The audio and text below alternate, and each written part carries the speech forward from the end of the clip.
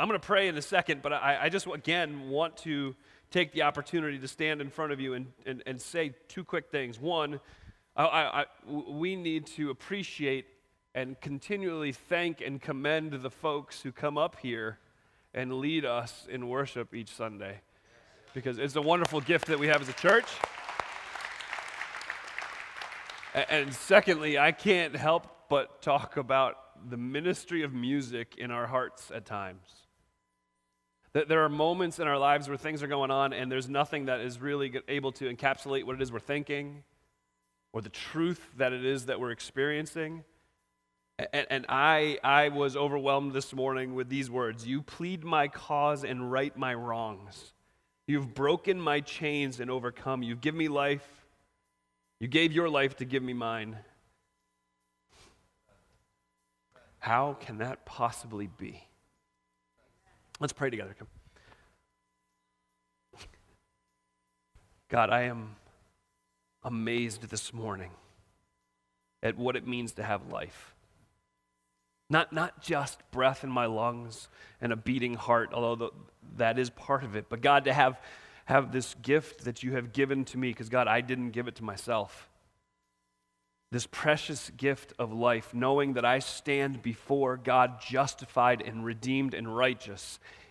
God, I thank you for the finished work of Christ, because it's only in him that any of that's true. Lord, I thank you for the opportunity you've given to us this morning to stop and to reflect, to look at your word and to see what it has for us. God, I pray that you would take the words of my mouth and set a guard on them, cause them to speak truth even when I'm going the wrong way.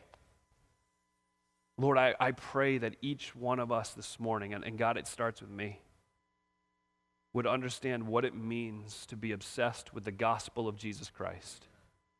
Lord, may we be overwhelmed with the freedom we have from the chains that held us. May we be overwhelmed with the life that is not ours, though it was death that was ours. Lord, speak to our hearts. Change us. It's in Christ's name I pray. Amen. Amen. Acts chapter 5. Acts chapter 5. A couple of you are like, how are you this morning? I'm like, I'm pumped up, which that's not good news, because most Sundays I'm pretty mellow. So, Acts chapter 5. So I'm just going to dive right in so that we can get there this morning. Make sure you're locked in quick, because this isn't going to be as long as a normal message. Right. Somebody asked me this week out of the goodness of their heart, I'm like, we got to do something like in less than 5 minutes. And somebody looked at me and like, dude, can you do anything in 5 minutes? Nah, it's impossible. So we're going to see how this goes, okay? So Acts chapter 5 is really this moment in the history of the early church where you're seeing not necessarily a transition, but a continuation of things that we've already talked about previously, particularly in Acts chapter 4. You remember Acts chapter 4, Peter and John had been arrested for healing a lame man, and they stood boldly before the chief priests and preached the gospel, and then they went back to their friends after they had been threatened and told, don't do that anymore. No more healing, no more preaching. So they went back to their friends and they prayed and they confessed that God was the God who created everything. God was the God who, in layman's terms, he called his shot. He said this was going to happen, and indeed it did. God was the sovereign God who was in control of everything that was happening. And in the middle of that, they didn't pray that God would change their circumstances, but that God would make them bold. And that they would run out of the place of meeting, regardless of any of the threats that were waiting for them at the bottom of the hill, and they would go with the message of the gospel of Jesus Christ and hold nothing back. Okay? And so as they ran down the hill, that's what continued to happen. And that caused this beautiful unity and this beautiful care among the family of God. You look at the end of chapter 4, and it talks about how there was a number of those people who continued to be together, and they had everything in common.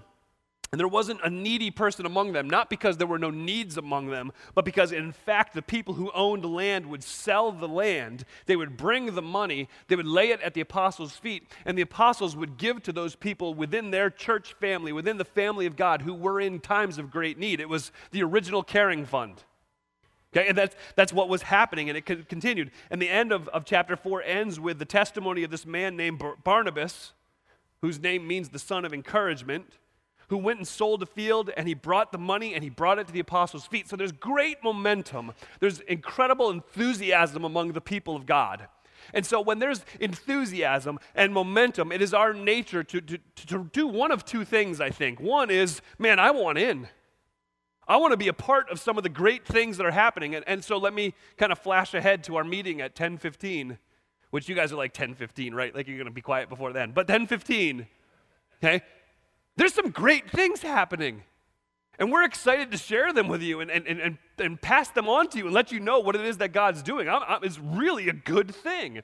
And so when those good things happen, there's one of two responses. One is, I want on, I want in, let me be a part. The other is, I don't know if I necessarily want in, but I want everybody else to think that I'm in.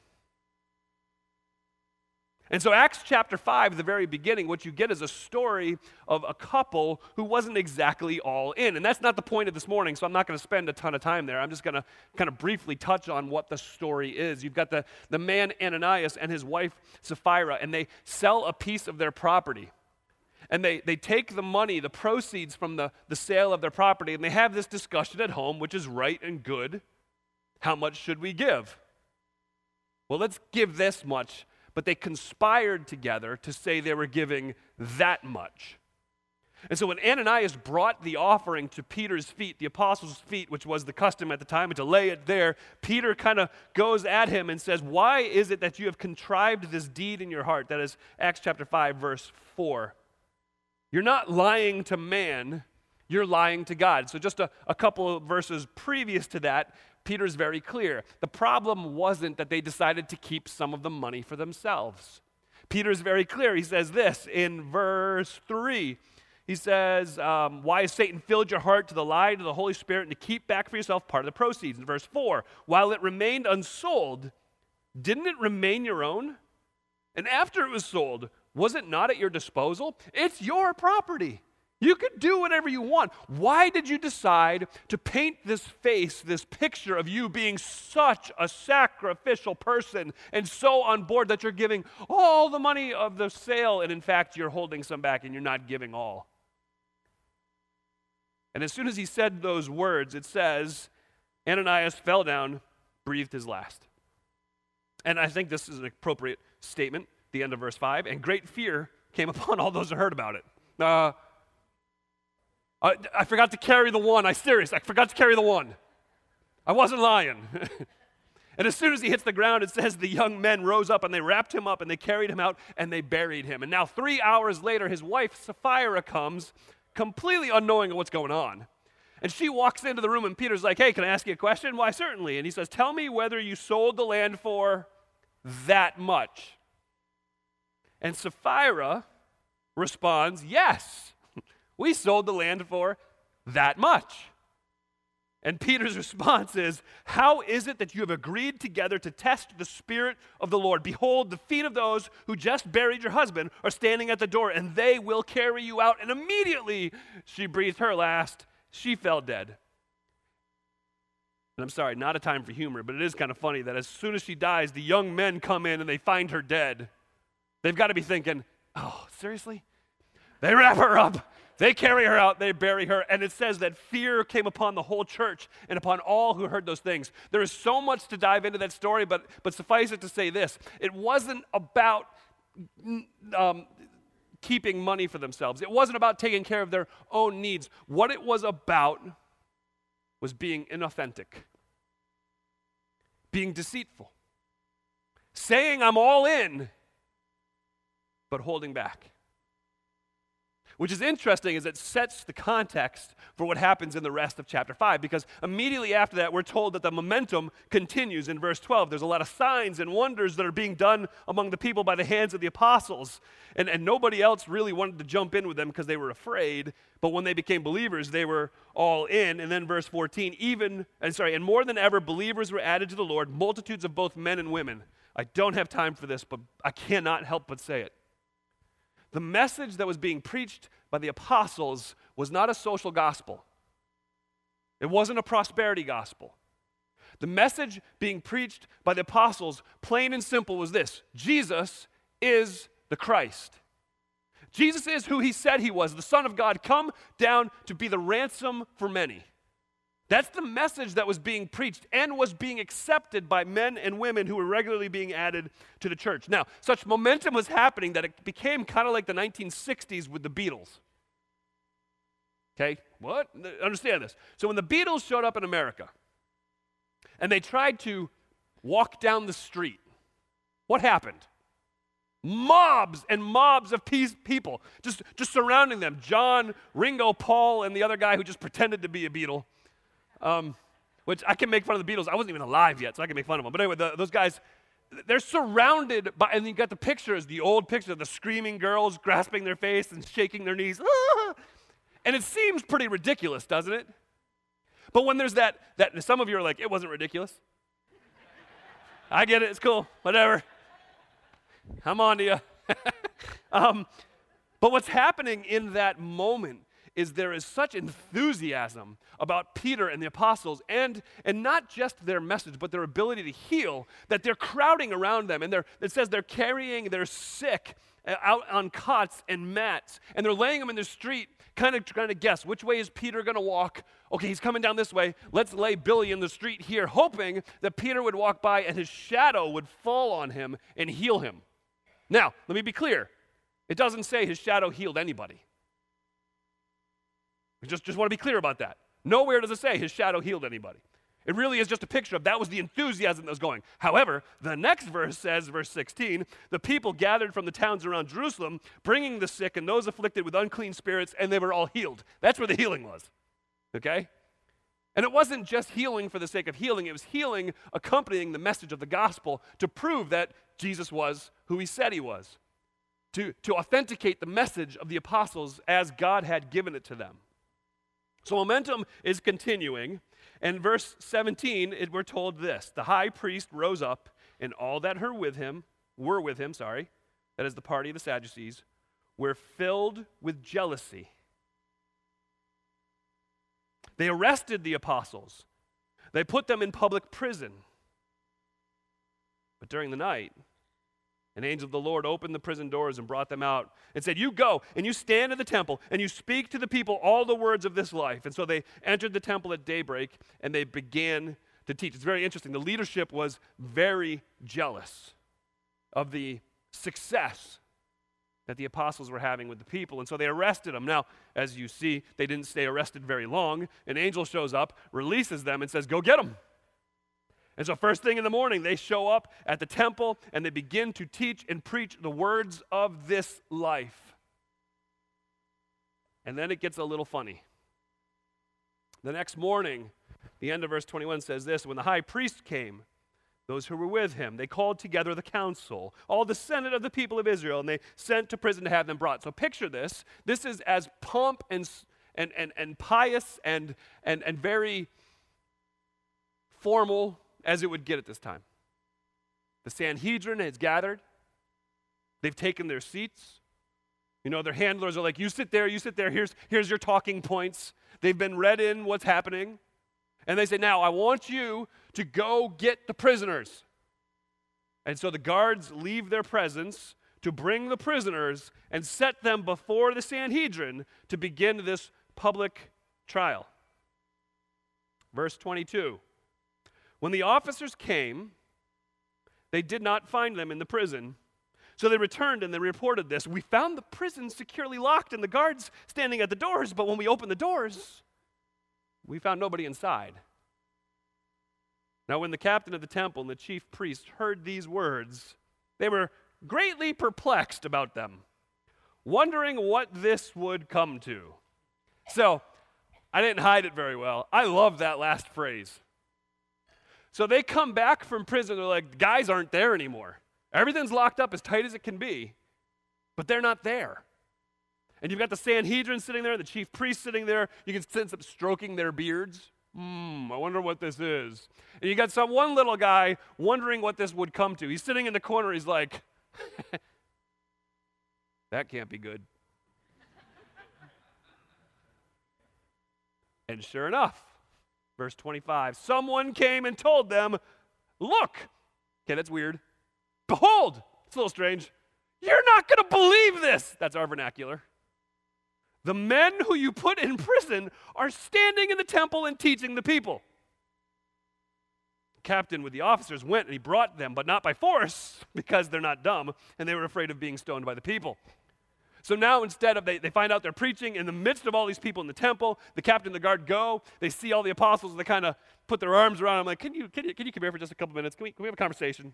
Let's just go, no big deal. Kind of walk them off and bring them to the midst of the Sanhedrin so they can have this quick discussion with the leaders that are there. Verse 27, when they had brought them in, they set them before the council. The high priest questioned them and said this, we strictly charged you not to teach in this name. You remember that, chapter 4? Okay. But here you are, and you have filled Jerusalem with this teaching, and you intend to bring this man's blood upon us. There is some severe unhappiness. Didn't we tell you? I thought we warned you. And then you said, well, we can't help but speak of those things that we've seen and heard, and then we warned you again. And yet here you are speaking again, and you intend to bring this man's blood upon us, which is interesting that they're really worried about that. And yet go back just about 2 months. Matthew chapter 27 is the crowd being led by these men, standing at and I picture it as the stairs, as Pilate stands before them with Barabbas and Jesus. Says, who should I release to you? Barabbas, the insurrectionist, the murderer, or Jesus, who's called the Christ? We want Barabbas. What? Wait, hold on. What evil has he done? Crucify him. And what does Pilate say? I am innocent of this man's blood. What does the crowd shout back? Let his blood be upon us and our children.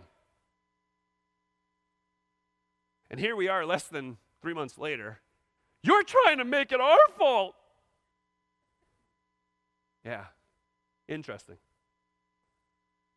Peter, who stands before the council, makes it very clear to them. We must obey God. Verse 29, we must obey God rather than men. I mean, there's no question in Peter's mind, hey, my allegiance is to him, not to you. He has told us to be witnesses of all that we've seen and heard. I cannot help but speak of the things that I've seen and heard. I will stand before him one day, so I must obey God rather than men. And then there is this amazing moment where Peter launches into the gospel again.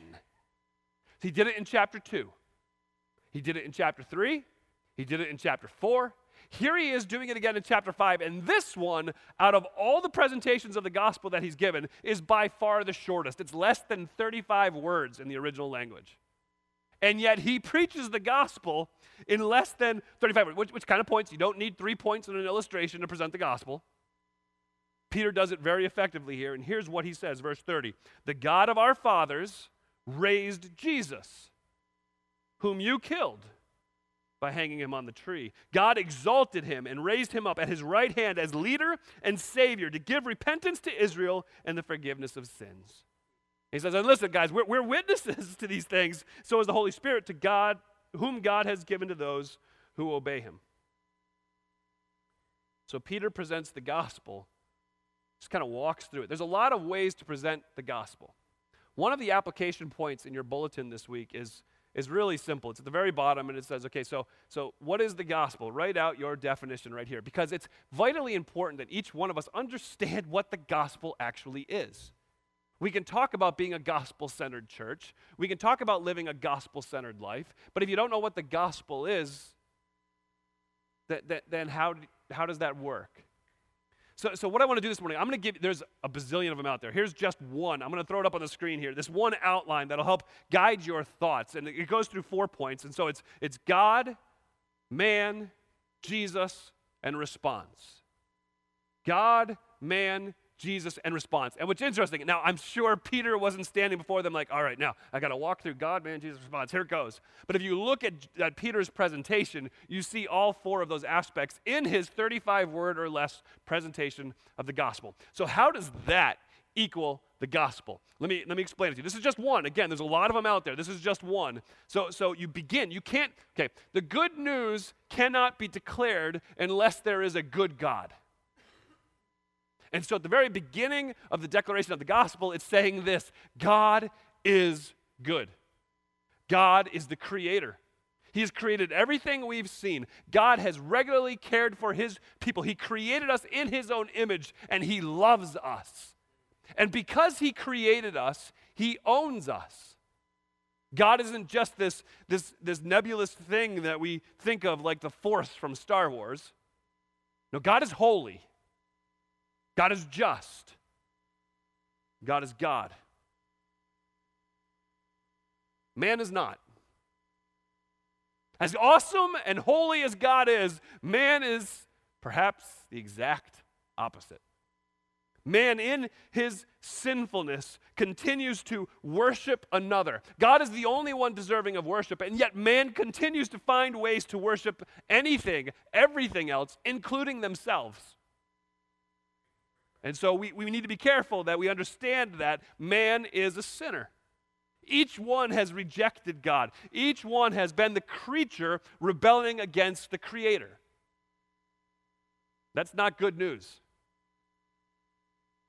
But God, who's rich in mercy, sent his Son, Jesus Christ. Jesus, the chosen one, the Messiah, that is what the Christ means. Jesus Christ came. God himself put on humanity to lay down his life to pay for the sins of those who rebel against him. Jesus Christ laid himself out on the cross for you. He took your punishment. He took your shame. He took your guilt. He took the full wrath of God in his body on the cross for you. For who? For any who would respond in repentance. For any who would turn from sin and trust in Jesus and in nothing else and no one else to save them from the coming judgment. See, the response that is necessary for us is taking God at his word. One illustration of it is this: as your children are just learning how to swim and they're kind of on the edge of the swimming pool and you're waiting for them to jump into the pool to you. Don't worry, I'll catch you. I'll catch you. You just come on, just jump. And you watch your little one like, all right, now hold on. I know this man. I saw him drop my older brother. I want no part of this. And they walk away from the dog. No, come here. I will catch you. And so they get to the edge, and after bribes and other means of trying to get them in, one of our kids, it was mom pushing them from behind when they weren't looking.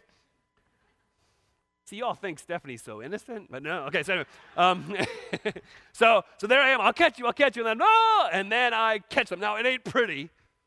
There's some sputtering and coughing and flailing, and I survive. But there's that moment where they decide they're going to take me at my word, and they step off the dock. That's the response.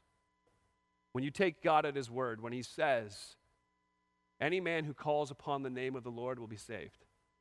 There's salvation in no other. There's no other name under heaven by which man can be saved. Jesus is the way, the truth, and the life. And no man comes to the Father but through him. And so God, man, Jesus responds. You see Peter do that. The God of our fathers, he's talking about their ancestors. So he's talking about the Creator God, the Holy God, Yahweh, the one they worshiped regularly, the one who led them out of Egypt. He says, the God of our fathers, he raised Jesus, whom you killed by hanging him on a tree. There's the man. You killed Jesus. You rejected the innocent Lamb of God. Jesus. God exalted him. God has raised him to his right hand.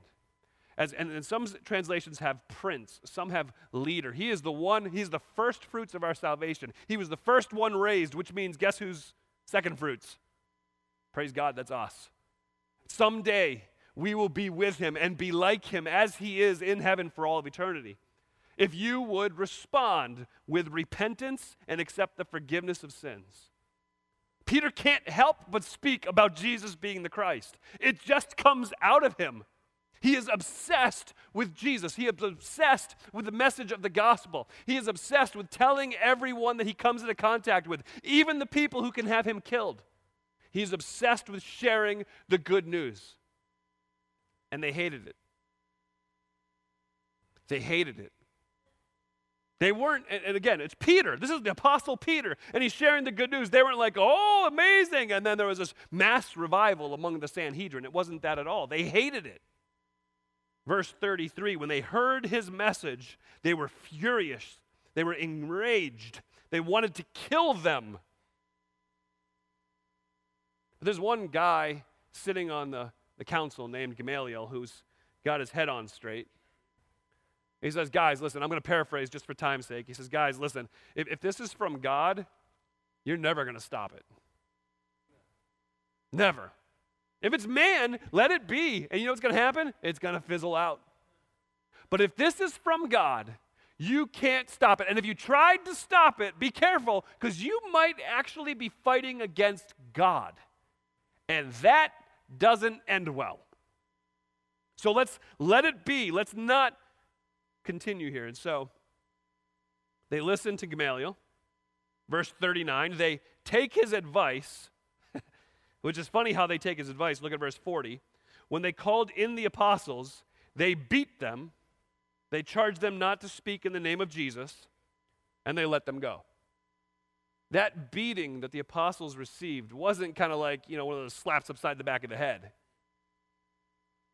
This was 40 lashes save one. That's being whipped with instruments of torment 39 times. And then they were released. Then they were let go. How did they react? Verse 41. They left the presence of the council, rejoicing that they were counted worthy to suffer dishonor for the name. They left their beatings feeling honored that they were dishonored. They left that moment thinking, look, we have done something right because the people who hate God and hate Jesus hate me. I've done something right. They have a completely different perspective than I have most days. But they left rejoicing,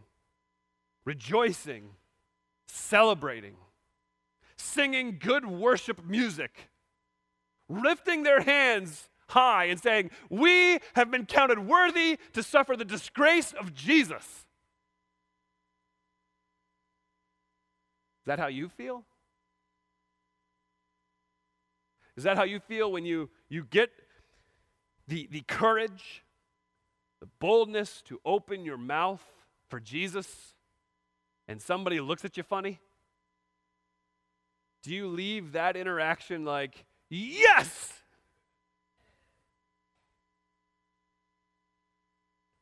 I don't mean they look at you funny because you stand up in the middle of the aisle on a bus and start preaching as loud as you can when 30 people are like, what? What's going on? Huh?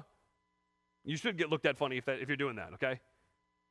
But when you build a relationship with somebody and you sit down over coffee with them, like, hey, can I tell you something? Can I share with you something? You know what the meaning of joy really is? Joy is knowing that there is no punishment coming. That's how perfect love casts out fear. Fear is only in punishment. So this joy that I have is a result of knowing that I'm going to stand before God and it's going to go well. And the only reason it's going to go well is not because I'm a good person. I'm a lousy person. I sin all the time. But I have an amazing Savior, and his name's Jesus. And I would love to answer your questions about him. And they look at you and go, yeah, I just want a coffee. Do you leave that interaction like, yes?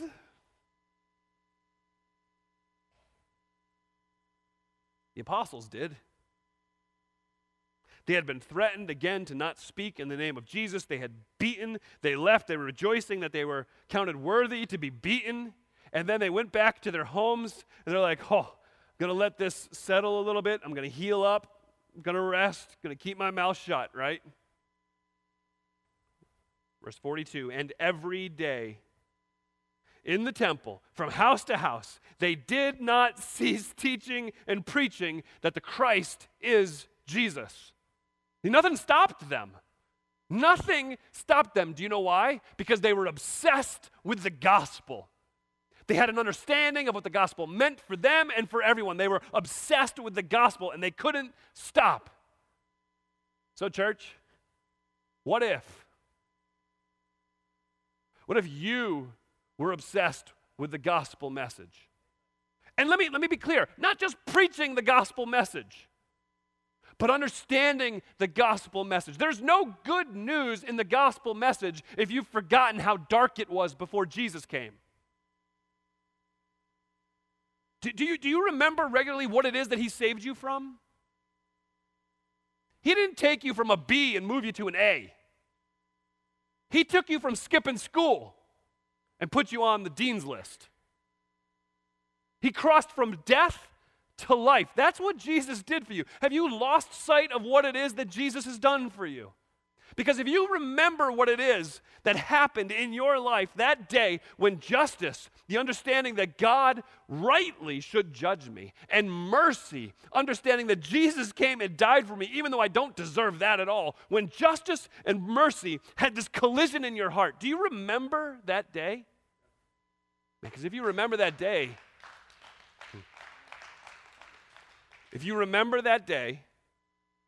you won't be able to stop your mouth. What does it take to stop you? Now, I'll close with this. In reality, the question for the modern church isn't what it takes to stop you. The question is, what does it take to start you?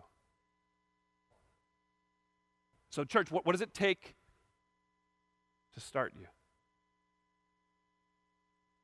May we wash ourselves in not just the memory of who we were and who he made us, but may we wash ourselves in the constant reminders that all we are is because of Jesus Christ. For me to live, it's gain. Let me try that again. For me to live, it's Christ. To die is gain. You know what that means? Your entire life is wrapped up in the gospel message, the good news shout that there is a champion who came and died for you. May we be obsessed with the gospel. All right, let's pray. Father God, I thank you for your word. I thank you that your word is true and trustworthy. I thank you that in Christ we can have life, we can have abundant life, we can have full life. God, I thank you that in our darkest time, you rescued us and saved us. I thank you that on our worst day, you looked down and said, I'll take that one. God, help us to remember what Jesus did for us. Help us to be overwhelmed with who Jesus is. God, I pray that we would remember that Jesus Christ, the Son of God, came to live the life I couldn't live and then died the death I should have died. May we live lives that are obsessed with the gospel message that Jesus is the Christ. It's in his good name I pray. Amen.